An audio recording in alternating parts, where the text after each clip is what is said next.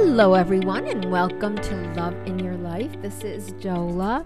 On this show, we talk a lot about passionate work and finding passionate work. And we've, gone down a couple of different avenues to talk about what does that mean and how do we find meaning in what we do. And we've even had people on the show that have demonstrated that they really didn't think so much about passion and meaning and purpose, but they sort of went forward and followed their kind of a, I would say intuition, a gut feel about, let me do that, let me try this, and had kind of an open mind approach to finding work that they found meaningful. And, as I get along this, along the road here with this show specifically, because, I've been a counselor now, a career transition counselor, and then, evolved into counseling young people to do work that is important for them to do. We talk a lot about interests, right? What are you interested in doing? And how does that, how can we turn that into the options that you have available to be able to, say, I may want to go in that direction. I may want to do this. I may want to try that. And very often that involves a thing called networking, where we go pick people's brains, so to speak, about that particular career path or that particular job. And we are able to ascertain whether or not it is indeed a place where we want to consider or explore or find out more about or shadow or even take courses in or certifications in. And that is all very viable. But what I'm feeling now is I'm sort of expanding my definitions too as I go along and speak to more and more people. And the reason for that is because I think that people that have been down that road and they're looking back now on it, I think they have a great deal of wisdom to share. And part of it has to do with being very responsive to the moments that appear. We had Deb on the show, and she said, I just did what was in front of me. I just kind of tried this and I tried that and was presented with some options and said yes to everything just about. And then as it evolved, she said she discovered what she didn't want to do. And that was just as valuable as discovering what she was kind of interested in and wanted to do. So, I'm thinking that now to expand my view and say that maybe we shouldn't be giving people we shouldn't be misrepresenting that passionate thing, because I think it's almost an ominous subject matter to find passionate work, because many of us, maybe the majority of us, don't even have a clue what that would be for us. Like we have to have passion in our work. Why don't we just follow the interests that we have? And in fact, we should identify them on our own. But again, going back to the assessment process, I'm working with two young people now, and they were both confirming what their interests were with the results of the Birkman test. It just sort of what it usually does is validate and confirm already what we know about ourselves, right? Because we pretty much know what we're interested in. Our parents know what we're interested in. Why? Because they sort of, observe us growing up and see how we gravitate toward certain things. And that makes a great deal of sense, right? So our interests are pretty simple to list, make a list of. And then the second step would probably be to go in that direction of our interests and keep exploring things. Maybe take little jobs. Maybe, I started working when I was a sophomore in high school, so I was only 15. And, I ironed for people. I babysat. I did various things. Then I went to a hospital and I worked in the hospital. And as I was going along, when I look back on it, I guess I was determining, no, this is not for me. Yes, this is something I like to do. I want more of this and less of that kind of thing. And that led me to college, which was, sort of logical for me because, of course, I, chose the teaching track. But for many of us, I think, it could be very, that sort of strategy could be very applicable because you take this, you try that while you're young enough and you can make those changes and you discover for yourself what kinds of things you like. And then there's this other idea about find work that is valuable. Okay. So for example, me babysitting and ironing for people and all that had value to the people I was doing it for, certainly. Right. I was serving, I was in a service position and I maintained that I've been serving my entire career. But I was discovering things about that service, like where do I find the most fulfillment? Maybe that's the word, in how I served. Like you could serve somebody in a restaurant a meal, or you could serve someone by, getting certified in a certain assessment tool to be able to have them go through the process so that you could help them with their decisions about their interests and their, and how to utilize those interests and what kind of environment they need to work in, because we have very specific things that Berkman says about how you really like to work, prefer to work. What are your sort of hot buttons in the environment, not only the cultural environment, but the physical environment. I mean, do you need to have a window so that you can see the outside? I think I talked about this before. So I'm thinking there's a couple things here, expanding our views of what we do to find work that is personally meaningful, and not so much thinking about passion and purpose, because those are, like I said, ominous terms that sometimes frighten people into not being able to make a decision, right? Because it's like, I don't know. And then the third thing about this whole story here is the idea of following your gut versus your head, when we have those gut feels, when we have those intuitive moments, I feel like it's our heart trying to talk to our head. And, the head sort of almost, overrules the heart in many instances but every time it does, we live to regret it. I know I have personally.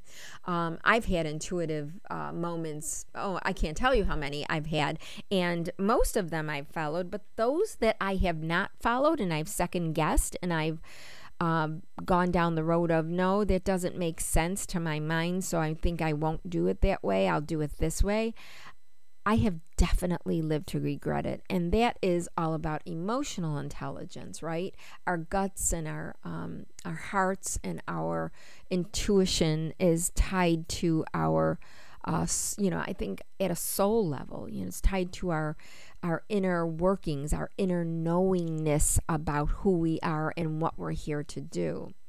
And like I said, being more open-minded about what we are here to do, and not, feeling so pressured by, oh my God, I have to find this passion thing.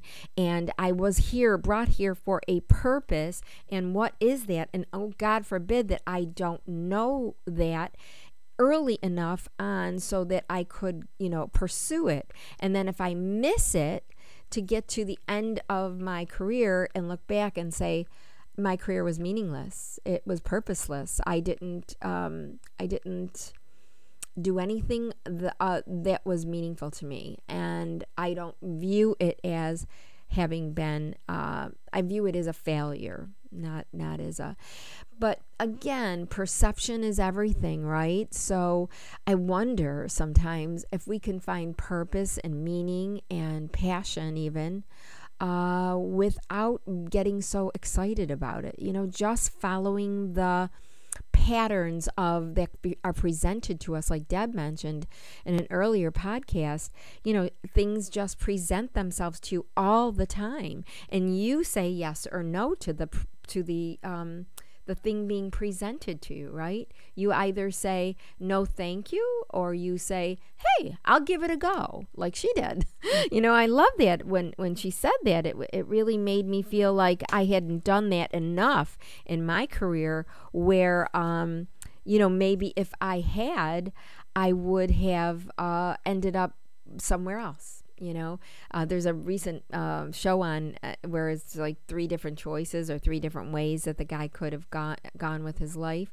And sometimes I think that way, like what if? And you don't want to spend too much time in the what ifs of life, because truthfully, I think the overarching thought for me anyway is that what happens is supposed to happen.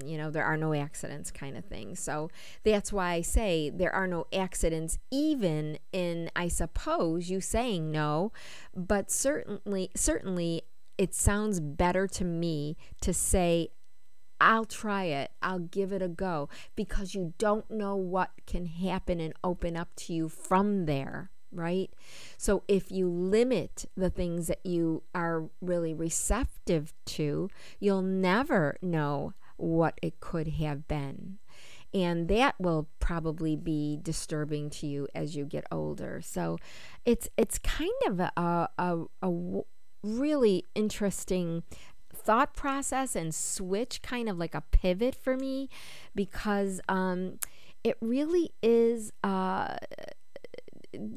when you don't act on something, you kill the idea, like you basically say, I'm not going to listen to you. I mean, it's presented to me, it came to me in an intuition or whatever way it came to you, and you're going to say, I better not, I'm fearful, I'm second guessing, I can't do it, I'm not open enough, I'm not going to pursue that, I'm going to just stay where I am. It's the safe way. It's more money. It's, enough money for me. It's the money I need. That there's no guarantee about money. Sometimes the earthly lures are those that take us in directions that we needn't go on, because they're not the most profitable in our own personal lives. And profitable, I don't mean monetarily. I mean, at a level of meaning for us personally. So, I think you want to try things, and I think you want to consider whether you're stuck right now and say, maybe I haven't been open to some ideas that have been presented to me along the way, but now I'm going to maybe switch the way I look at things, and I'm going to be more open-minded and receptive. I just think, we look at this list of interests that we have, and we say, I have a lot of interests, but I don't have a lot, I don't have this thing called passion. Is that a bad thing? But it's about what we follow versus what we refuse to be open to. We might follow the path of fear may be our motivation rather than desire to experience new and different and try it out and see what happens, right? Give it a go thing, versus no, I don't think so. I'm really not up for that challenge because it's too risky. It's putting me in a position where I may not make the money that I was making. One of the young men that I'm working with right now, I asked him what he needed, monetarily to live, and he was very receptive to the idea that I may have to work 2 jobs to get to where I was, and I'm okay with that. He's only mid-20s, so I thought that was very good to hear him say that, because it felt more of a relief to me as his counselor, but also I imagine to him, like I'm not opposed, I'm not adverse to getting in there with this job that I really think I'm gonna love, and then have a side job where I supplement that because I'm accustomed to living at a certain level. And then you never know where those 2 paths take you, right? So just being open and being being just open and receptive, and a feeling that the possibilities could be very appealing and attractive, and lead to places that you could never imagine them leading to, because I really do think that opportunities appear to us when we are paying attention to that little sort of tug, that intuition, that sort of, I don't know.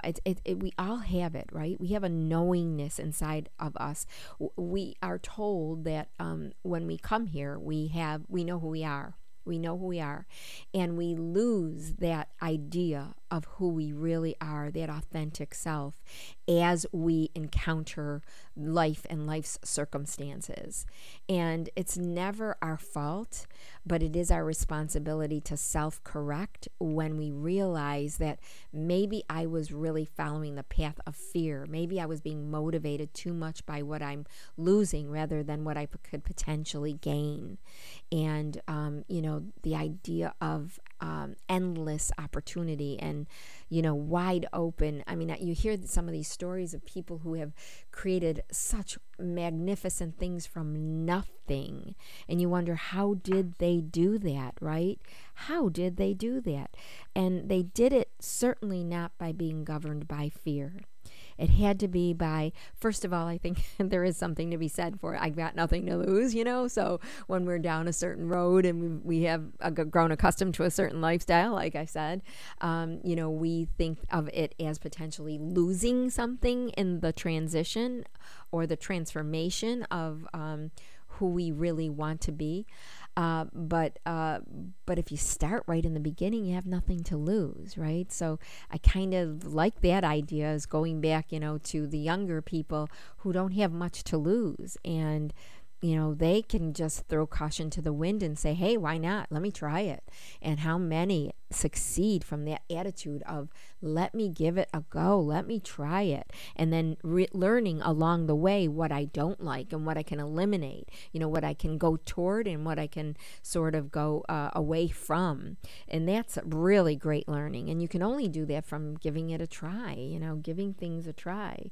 But I really, this idea of what I was meant to be and all that kind of stuff, I think it's getting to a point where I'm thinking that kind of is distracting. It kind of puts another, sort of stressor where it needn't be. But who you are and what you believe in and what you want to do in the world has to converge and for you, and that has to identify some level of your personal uniqueness and purpose. And all of those are a backdrop to this idea of going forward and taking advantage of opportunities and seeing where it takes you and being receptive. I just like that idea so much more than starting with this stressor of find your passion. Oh my God, you're interested in this many things. So let's identify, how we network with that field and that field, because it falls in line with your interests and, and your personality style, which is important. It's very important, but it's not really everything, and doesn't help to be closed off to other things, right? So if you can do that stuff and then still be open to other stuff as it comes and is presented to you, then that's different. Be open and have that mindset that that sort of accepting mindset instead of rejecting mindset of what I don't want. Don't do that to yourself, because I think that that's putting you in a position of fear and unnecessary delay. You can get to it right now. You can get to happiness right now. And, speaking of happiness, just being happy with what you're doing. That's another thing Deb said, when we talked to her, and she said, I just always put myself in a position of liking what I did. And then in the process of liking what I was doing in general, I found specific details within that I didn't want to repeat. So I was able to, sort of construct this idea of, I know I don't like doing that. So that part of the job, I'll just not, I'll eliminate that. If an opportunity presents me and it has that component piece in it, I know I can say no to it. So it's kind of like a really cool thought that I had, that I don't think we want to limit ourselves. I think we want to be expansive and receptive and open. I think we want to embrace every moment as a new possibility, and in those moments, sort of weave a pattern of here's what it looks like, and gets into clearer and clearer focus as we go along. Anyway, I have to leave it there, guys. It's already 20 minutes. So until next time, thank you so much for listening. Remember to live with love in your life, personally and professionally.